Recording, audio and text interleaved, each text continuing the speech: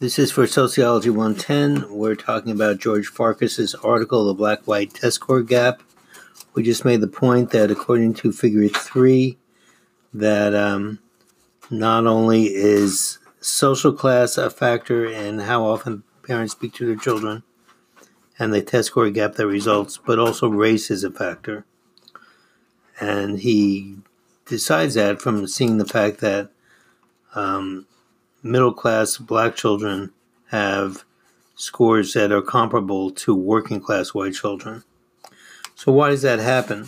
Well, on page 14, he gives his explanation, and where it says recent evidence, and pretty much the last two sentences. Well, if you count it from the bottom of the paragraph, it's about 6 lines. And it says, rather, parents with lower education and income tend to talk less and use a smaller vocabulary with their children than do middle-class parents. Lower-class parents typically teach their children fewer of the skills and behaviors that schools and teachers expect and that test scores measure. So he's blaming the parents and how often they speak to their children. And his evidence for this is research that he talks about in the next paragraph. So let me just read you a sentence. Developmental psychologists Betty Hart and Todd Riesly had their research team spend 1 hour every month in the homes of 42 families as the child in the family grew from 1 to 3 years old. So they would tape record for 1 hour every month.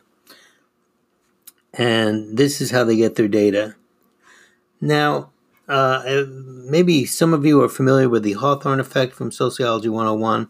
The Hawthorne effect tells us that the presence of a researcher may affect the behavior of the people being studied. And it's quite possible that professional people are more comfortable with a researcher in their home than a working class parent would be, and therefore would talk as they usually do. So it's quite possible that people's behavior changes depending on who the people are and who the researchers are. And they don't seem to take that into account, nor do they take into account the size of the family, or there might be other children in there that talk to the other children, but they're only measuring how often parents speak to their children. If older children are talking to younger children, then there's probably a lot of things that parents don't need to say, nor are they taking into account that working class parents usually spend more hours at work and might be exhausted when they get home, and usually both parents are working, and they just don't have the time to speak to their children as much. So all these are important factors that they fail to discuss. So personally, I'm not really convinced by this research. But let's look further. He also talks about how teachers think about children. This is on page 16 of the article. The first paragraph on page 16, second sentence, it says, teachers believe that black students were less likely than white students to persist at tasks, be eager to learn or pay attention, and more likely to argue, fight, or get angry with others. These patterns were found even when the black children came from similar social class backgrounds as the white children, and when the teacher doing the rating was black.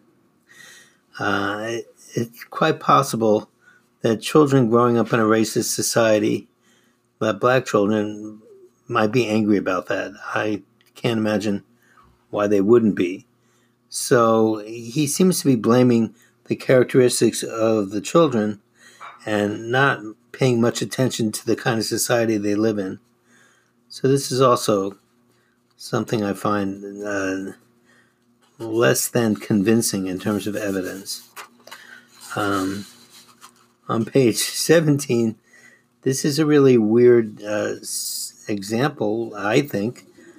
He's got the work of a first grade student on the left and the work of a fourth grade student, and this is to prove that when you hire people to work with these children, their skills increase. But I would think any fourth grade student's essay would be a lot better than any first grade student's essay. So I'm not sure his point is well made there. Let's get to the where he really makes his point most succinctly. This is on page 18, and at the end of the first paragraph there, he writes, the latter study suggests that so long as blacks continue to close the economic gap with whites, successive generations of black students will narrow and eventually eliminate the test score gap. And then he writes, however, there is also reason to be less optimistic. So he's saying that it'll take more than closing the economic gap. Then he brings up the idea of an economic basis for the test score gap. He actually argues against that, okay? And this is from a book by Herrnstein and Murray called The Bell Curve, which actually I think I'm going to end this session now and talk about that in our next session. Okay, bye-bye.